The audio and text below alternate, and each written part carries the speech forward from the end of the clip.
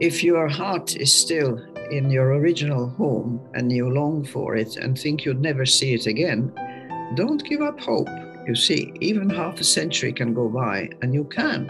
It happens. It happens. It keeps happening. You can recover your home, but you can also continue the new life that you have made in your new home.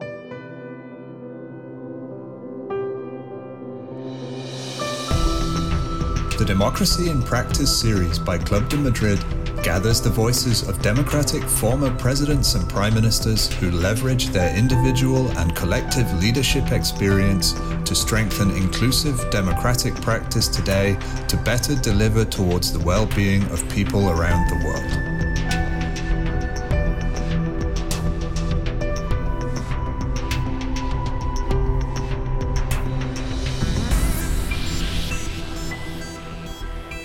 Welcome to Club de Madrid's podcast series, Democracy in Practice. You are listening to the first episode of this series in 2022, which commemorates the recent World Refugee Day. I am Patrick Youssef, Regional Director for Africa at the International Committee of the Red Cross and an old friend of Club de Madrid. Today, I'll be discussing with President Vaira Vike-Freiberga, President of Latvia from 1999 to 2007, the first female head of a former Soviet bloc state, former president of Club de Madrid, and current member, professor, author, special envoy to the Secretary General of the United Nations on the UN's reform, and was an official candidate for UN Secretary General in 2006, among other things. And very importantly, she was a refugee herself and fled from war-torn Latvia to spend more than 50 years in exile, to return afterwards and become president. Welcome, President Freiberga. The topic of this episode will be about current refugee crises, forcibly displaced persons around the world, migrants' rights, war-related humanitarian problem, exclusive narratives towards refugees, and possible solutions. Without further delay, let's get into the conversation. President Freiberga, according to the United Nations UNHCR, the number of forcibly displaced persons around the world surpassed 84 million people at the end of 2021. Slightly more than half of them are internally displaced within their own country, something which is often overlooked as there is a tendency to focus on cross-border displacement, such as refugee flows. Syria, Venezuela, Afghanistan, South Sudan, Myanmar, Colombia, Ethiopia, and now Ukraine are among the countries with the biggest displacement crises in the world. In your opinion, why do you think such displacement continues to happen and even increases year by year? And what do you think could be done to prevent it? As far as internal displacement, I think there are a great many reasons for it, depending on the part of the world where it occurs. The most often that I can see as the most frequent cause of internal displacement is some sort of natural catastrophe, such as a drought or a flood, or an earthquake, and clearly when people lose their homes and workplaces because of a natural disaster, they have no choice but to move away. But usually under such circumstances, much like war refugees, they frequently leave with what they can carry in their hands. So they have lost their livelihood and their lives and the place that they call home. But what I can talk about from my personal experience as a particularly painful experience is when your country is taken away from you by a foreign invading power. Because in that situation, as you leave your home and leave everything behind and lose everything behind, you're also losing all your friends and relatives. And for me as a child, friends I could make in 5 minutes wherever I went, but other children to play with. However, I missed painfully my grandmothers and grandfathers, most of all, my aunts and uncles and cousins, and also the close friends that my parents had been in touch with. And that social milieu, that social context that gives you your identity, that sort of defines who you are by interaction. And just missing to seeing, say, your grandmother. I was very fond of my Riga grandmother. And for years and years, I mourned the fact that I would never see again. The other thing is the loss of identity. Ukraine is being invaded by a Russia and the president that says, you do not exist, you're not really real, you do not count. We have our interests and we have our version of history and of what is happening today, which has little contact with reality. And that makes people disappear.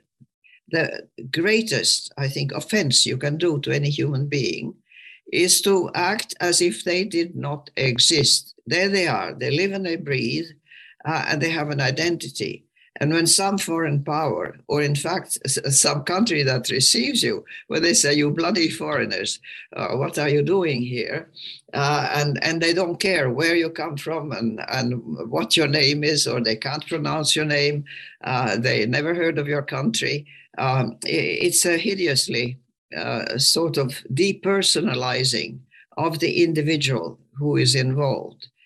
Whereas in internal displacement, it's like your house burns down, say, struck by lightning. It's sad. It may even be tragic, but it's not quite the same thing as losing your country to a foreign power. Thank you very much. And you're right. You said two things I think quite important. One is about the reasons of displacement, and it's true that countries affected by natural disasters, but also by wars and violence, are the most affected by displacement. And I can see it from my own experience in Africa, which is the continent that hosts the biggest number of internally displaced and refugees across the world. We can see that the human cost that you mentioned also, in the loss of identity, in the loss of lives and livelihoods, in family communications disrupted, and so much that people at the end of the day bear themselves as a result of the events that are not in their own decision making. And here you're right also to mention that more efforts should be paid to prevent displacement in a way, because civilians should be at the center of all policies and practices that indeed make the displaced populations either accepted, tolerated, or indeed rejected by certain authorities, even within the borders of their own countries. And here, I think people's right to freedom of movement and seeking safety should be respected. And I feel, again, those opening their doors and hosting people within their countries or abroad indeed merit the recognition, those to help and support those who were uprooted. Many countries around the world are showing great solidarity with displaced people from Ukraine today, sending donations to help the displaced people, but are also opening their doors to refugees. Despite this, we still see many people in Europe and elsewhere around the world that are seeking international protection, but are victims of collective expulsions and excessive use of force at borders. They may be injured, they can go missing, or be returned to countries where their fundamental rights may be at risk. Regardless of the reasons why people may have engaged in such a journey, what do you think could be done more for states to protect migrants' rights? Well, frankly, I think that when I said there are two main causes for displaced persons coming into our midst or coming into existence, I really should have added the third one, which is a crucial one in a great many parts of the world, and that is bad governance or failed states into which they're living. If a government is a totalitarian or authoritarian and repressive one, where the rule of law does not reign, where a citizen cannot count on their rights and privacy being respected, but where they are submitted to armed bands that roam about and commit atrocities freely at will, where too many countries where, for instance, drug routes or human trafficking routes or illegal arms routes go through these countries, and you have extraordinarily rich and well-armed groups that terrorize the citizens, the ordinary citizens of the country, either asking them to serve these interests or just sort of willfully playing with human lives. But you see, there's also these illegal rings, extremely profitable rings worldwide, have also had the effect, and there are other causes, mind you, natural resources that get sold very cheaply, and the heads of state get actually, the corruption occurs. A state can be corrupted by contact with these illegal forces, as well as using power, if you like, by imposition, but by collaboration. There's collaboration between many totally inept and inappropriate leaders in their countries. The countries are so penetrated by organized crime that the ordinary citizen no longer can count on a normal life. And in many countries, that is precisely the reason that they are fleeing from that. And if then, having fled from a bad situation, they meet a wall or a river or a sea, and they cannot get across, and there's nobody to receive them at the other end, then they are in a no man's land, literally. And it's absolute despair when it is not, in too many cases, when it's not a case of their death. When my parents fled Latvia, they did so on one of the, I think, the next to last German troop ship. The Nazi Germans had occupied Latvia, and the Soviet communists were reoccupying Latvia, which they had already taken in 1940. And the ship we left on was a military ship, and in the month of January in the Baltic Sea, we were allowed to stand on deck between the tanks and whatever that had been stored there. And periodically the lights would go out and the engines of the ship turned off, and we would wait in the dark whether a Russian torpedo would hit that German ship or not. And my grandmother used to run to the seashore when bodies were washed ashore from previous ships that had tried to leave Latvia, with refugees also on board, and they would be sunk. So that this sort of, I can understand and fully sympathize with the people who come across in boats, and I know how easy it is for the boats to capsize and to sink, because I've been through that as a child, and I can still remember the horror of sitting there in the dark with the ship's engines turned off, and wondering whether a torpedo is on the way and we're going to be blown up, or whether we will continue our voyage. Thank you very much. And indeed, you're putting the emphasis on states and states' responsibility in front of, indeed, the rights of those who are completely sidelined. And you're right to also mention that states, in a way, must respect certain norms, some form of international law, including the life-saving principle of non-refoulement, which prohibits the transfer of persons from an authority to another without having substantial grounds to believe that these persons will be, in safety, or in other terms, away from danger and being subjected to violations of certain fundamental rights. And it feels today more and more that the restrictive migration policies aiming at containment and securization of borders may have an enormous impact on people's lives. We saw it a couple of days ago between the borders of two continents, and indeed, regardless of the reasons why these people have left their countries, these migrants may be compounded to take irregular migratory routes, and the ones that you just mentioned, those who are in power, those who can allow themselves to use force against migrants, is an unfortunate result of these restrictive measures and the need for these migrants still to find their way. Unfortunately, a trend that is not new, and we know that this has been historically present in all the psyche of those who lived this atrocity. Madame Freiberger, at the end of the Second World War, more than 40 million people have been displaced from their homes, and you were among them. As a young child, you have been displaced through several countries and continents, and you've just gave us some highlights of what you lived as a child. What can you tell us about your personal experience? What have been the main humanitarian problem affecting you and your family as you recollect your thoughts? And do you see these issues still occurring and happening today? I do indeed.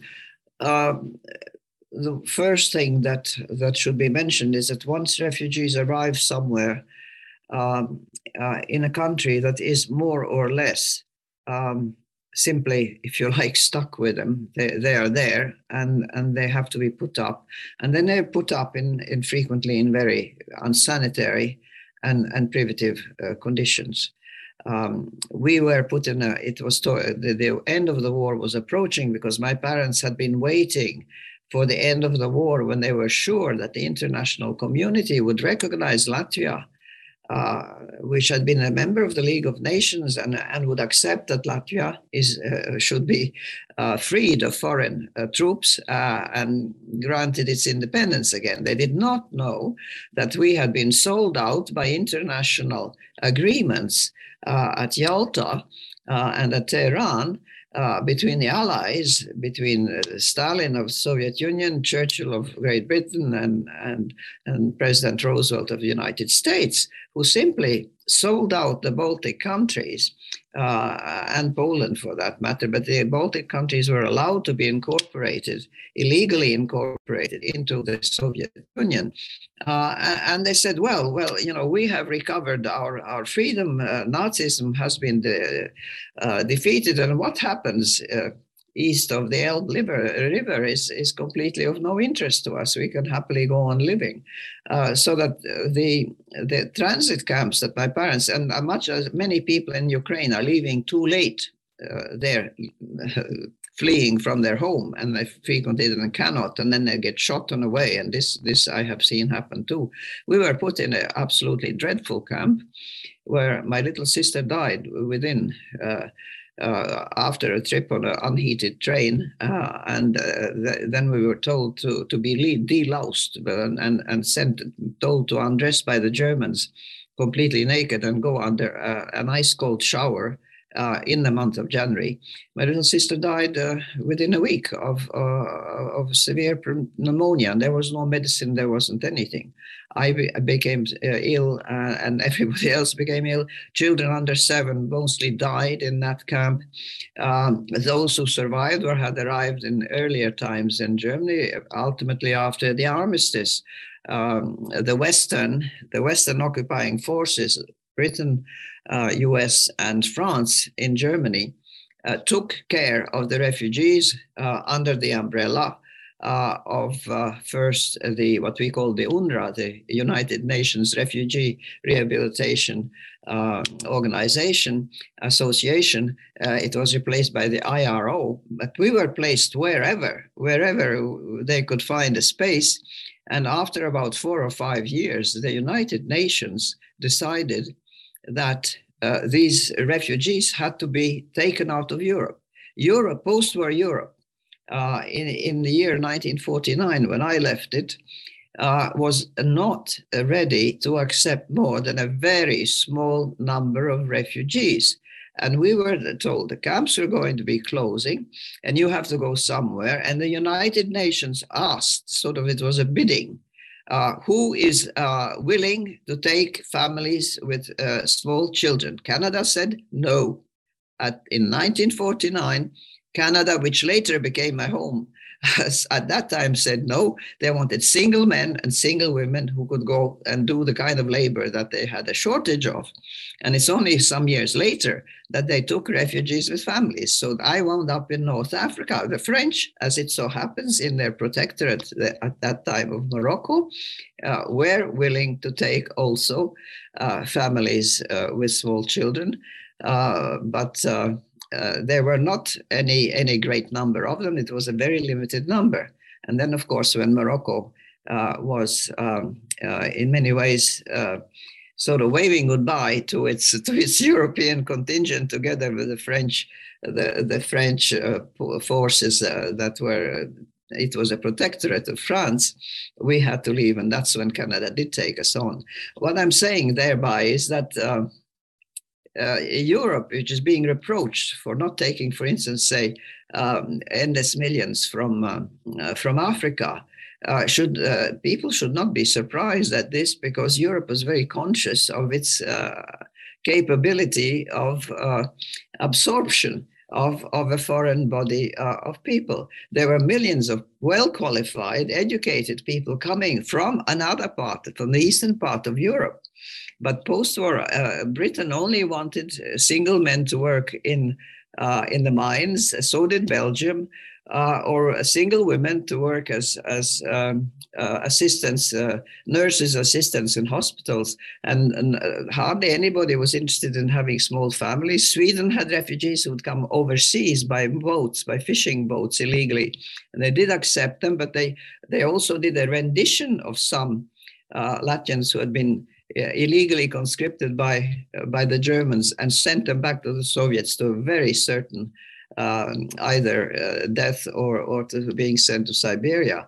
Europe has shown that it took its own interests at heart. And I think that any country anywhere else in the world will tell you that there's a limit to a capacity of absorption. And what I find extraordinary, and I'd like to express it here, the openness of Poland to an unlimited number of refugees, and the speed with which both government bodies, but mostly volunteer organizations, organized to help refugees, to sort them out, to send the Indians back to India, to send the African students back to Africa, which is not that easy to do after all.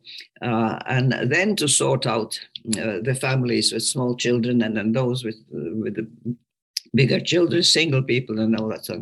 I think Poland, Moldova, all the neighboring countries, including Latvia, my own, have been really extremely forthcoming, because we have gone through the horrors of war and all sorts of things, and we understand what it means. And these are people, we know that what is happening to them could, theoretically, there for the grace of God, go we and go I. One, of course, then feels a certain sympathy. But let's face it, there's a logistics question. There's a question of capacity of reception. And countries that have taken, for various reasons, large numbers of refugees, but have them for years and sometimes decades living in tents and unsanitary conditions, that is not really the answer. There should be, as there was after the Second World War, at some point, if you like, a bidding and say, look, we have so many families here and people of that sort of age. Please, which country, and the United Nations surely has a role here to say, as they did in 49-50, who is ready to take on families. Venezuela said, yes, we're ready to take them. Brazil said, yes, we're ready to take them. But people were reluctant from the northern climate to go to places like Venezuela and Brazil, although later on I met them all when I traveled around to exile communities of Latvians. I found that even from a northern climate, people become quite happily adapted to a warm one. I'm not sure what happens when people go from a warm climate to a very cold one. But they do adjust. If they're well received, they will adjust. You're expressing the need for adaptation, and imagine a 3-year-old or a 6-year-old child having to adapt to these circumstances. It's just a horrible kind of narrative to know that after all, these statistics are only stories of human beings, and human beings that indeed are not only uprooted, but sometimes face stigmatization, discrimination. They're considered as bundles of people rather than individuals. As you say, there were bids to take groups of families elsewhere from their own homeland. And indeed, the internally displaced, asylum seekers, but also refugees in camps may be subjected to different type of atrocities. You mentioned earlier the question of governance, the rule of law, and the need to respect certain norms. And indeed, we do see in our own experience at ICRC how difficult it is for people uprooted sometimes to face restrictions of movement that can indeed amount to some form of deprivation of liberty. You've also mentioned the question of family separation. Displacement is often a cause of family separation and people going missing. And that's where the International Committee of the Red Cross, but also the Red Cross and Red Crescent movement works together to preserve and restore family links as much as we can, find and identify people reported missing, and try as much as possible to bring closure for those cases of disappeared family members. And therefore, I myself lived in a war-torn country and indeed lived the atrocities of simply not finding your own sibling and waking up to a huge world of uncertainty that people away from war zones just don't understand. That doesn't mean everyone has to live the atrocities to feel part of that narrative, but it also means that there's a need for education and more empathy in this world to bring closure to some form of atrocities that people live. In Europe, we often hear narratives of unmanageable numbers of migrants arriving from Africa or Asia, and you've alluded to that, President Verberga, and threatening security and access to resources and livelihoods. In fact, the big majority of forcibly displaced persons and migrants in general from those continents remain in their region. And according to UNHCR, developing countries host 85% of the refugee population worldwide. As statistics by the International Displacement Monitoring Center and the Africa Center for Strategic Studies show in 2021, that almost half of the 52 million people internally displaced worldwide by conflict and violence are located in Africa, most notably in the DRC, Nigeria, Ethiopia, Somalia, Sudan, or even South Sudan. What do you think the international community should do more or differently to promote a political discourse that fosters social inclusion and prevent xenophobia and exclusive narratives towards refugees? The rejecting attitude towards foreigners comes from, I think, a sense of insecurity on the part of the people that you encounter, or it is frequently the result of local propaganda. Of the kind that, for instance, is now happening in Russia, where all the public media are completely under government control, which simply vehiculate a narrative about what is happening in the world and what is happening between Russia and Ukraine that has absolutely no contact with the reality. And in such circumstances, if you are told that every Ukrainian who actually had anything to do with the running of their country, or who was legally elected, or who was a teacher, or anything, whatever, if he doesn't greet you with a bunch of flowers and say, welcome, you finally liberated me, then he's no longer human, and she's no longer human. You can rape them, you can kill them, you can torture them, you can do what you want. From my own childhood, I could tell you stories of learning to run very fast in going from one place to another, from where we had a room to a roof over our heads, but the place in a camp where the Latvians themselves organized schooling for the refugee children, because international bodies, in my memory, were not extremely diligent in establishing schooling and ensuring that children and adolescents did not lose out on their fundamental education. I did have, for instance, German boys teenagers who had been indoctrinated in the Hitlerjugend, waiting on a corner, calling me names, and actually with sticks and stones, and threatening to attack me. And I was a little slip of a girl, 7, 8 years old. And I learned to run very fast. But at the same time, where the place where we're living next doors, there were children, a doctor's son and daughter, who took me into their home and showed me their puppet theater and helped me to learn German, and other German children that I played with. So that I think this reflects the reality that happens with adults as well. In other words, in every country, there are people who are open-hearted, who are very civilized, who are kind-hearted. They will reach out a helping hand and an understanding hand. And for instance, it is these people who helped me to learn the local language, German, very, very quickly, in a matter of weeks, so that I had enough to communicate with. And communication is extremely important. If you keep refugees completely locked up, as theoretically we were behind sort of barbed wire and with the British Guard at the gates, at least for the first years after the war. But getting into contact with the locals and having a human contact and learning their language is exceedingly helpful.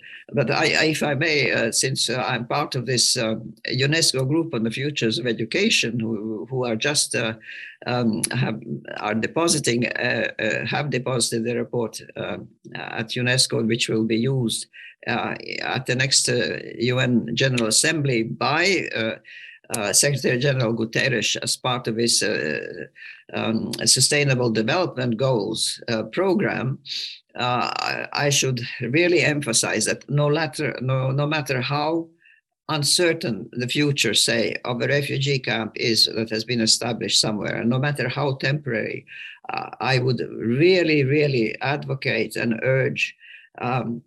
In the case of the Latvians, it was the local people themselves organized, even those who were not teachers by profession, to organize classes for the children so that they could start their schooling. Because what is lost in childhood, the longer it lasts, the more difficult it is to catch up later. Whereas if you do something, even something rudimentary, I can assure you from my own personal experience that children have an urge to learn if you're giving them half a chance, and they can fit in, and they can be competitive, and they can become the best student in the school, as a matter of fact, in many cases. But one must not waste time in giving them at least elementary possibilities of education, no matter how temporary the position they're in. Indeed, humanizing the whole narrative is probably the best way to include. And you mentioned something around the sense of agency. You provide people with the means to communicate with the language, to be part of the society. And here I think there's a need for the international community to rebalance the political narrative and provide more solidarity and support to the most affected host countries. And indeed, it's therefore paramount for the international community also to increase and adapt its support to the most fragile countries and displaced communities, including by strengthening climate action or climate financing, as we see it today, as one of the main reasons that the African continent is living a food insecurity of that magnitude, installed by, indeed, the different failures of systems where the international community can definitely have a very positive output towards the population directly. We've mentioned conflicts and violence around the world as a means to continue forcing people to flee, unfortunately. At the same time, most displaced persons remain in a protracted, precarious situation for years, and sometimes even decades. They may be displaced several times, eternally, or eventually cross a border. Some are compelled to stay in closed camps or are simply deprived of access to services, to health, education, legal documentation, most of which you've mentioned, President Verwerka. They cannot find a solution to their predicaments and have no perspective on where and how they will be able to fully reestablish their lives and finally look ahead. What do you think are the main challenges for displaced persons to find a durable solution? And what could the international community do to create a conducive environment for people to reestablish their lives? The experience of the Latvian refugees of the Second World War showed a picture that I hope that in the future will not be so dramatic, because what happens when a person leaves a country that is occupied by another, in our case, the higher the status, the social status they had, or the higher the level of education they had, the greater the fall from social status to a lower level is going to be. I remember when we first arrived in Canada after the independence movement was well on its way in Morocco, and Europeans were encouraged to look for either to return to France for the French, but the foreigners that France had taken in were not particularly welcome in France. So we looked elsewhere, and we went to Canada. And when we looked for a place to live, we found that for the years that we had spent in Morocco, in Canada, by working and doing manual labor, which was quite remarkably well paid, actually. People who had higher education had managed to save up by being very frugal, had bought some small house, as Toronto had them, these little 2.5 or 3-story little houses, and we were renting a flat there. Now, our landlord had been a judge in Latvia. He was also a writer. What he was doing is that he was loading and unloading goods that arrived by train on wagons that would bring them to a department store called Simpson's, which existed at the time. And he spent his life unloading heavy loads of goods, loading and unloading. And then in his evenings and on the weekends, he continued to write novels, because he had also been a novelist in Latvia. And he could only do that because there was a concentration of refugees from the same origin who started wishing to have books in their own language. And so that he had a limited, if you like, public of potential access. But his knowledge as a judge, he was past middle-aged. He could not go back to college. He didn't have the means to go back to college. So that among refugees, what it amounts to is you have large numbers of talent and of experience that is difficultly transferable to a different place. The bigger the investment they had made in their original country, we had other Latvian artists, musicians, painters in New York became janitors in apartment buildings. And one of the writers has written a book, famous in Latvian, which is called Janitor, because that was a job that you could find. But you see, they managed to create a microcosm of a refugee sort of society that where they still had recovered the status of saying, oh, well, that is a writer or painter so and so, even though he's working as a janitor. But when you don't have that opportunity, it's and the refugees they're all mixed up from different sources. I think it's much more difficult. But I repeat again and again, even for adults, adult education that you could offer to refugees would solve so many problems by making them able to insert themselves into the local society, and the local society benefiting. I mean, ballet in Canada was started by a Latvian lady from the ballet opera house in Latvia, and the Russian lady also, I think a refugee from the East.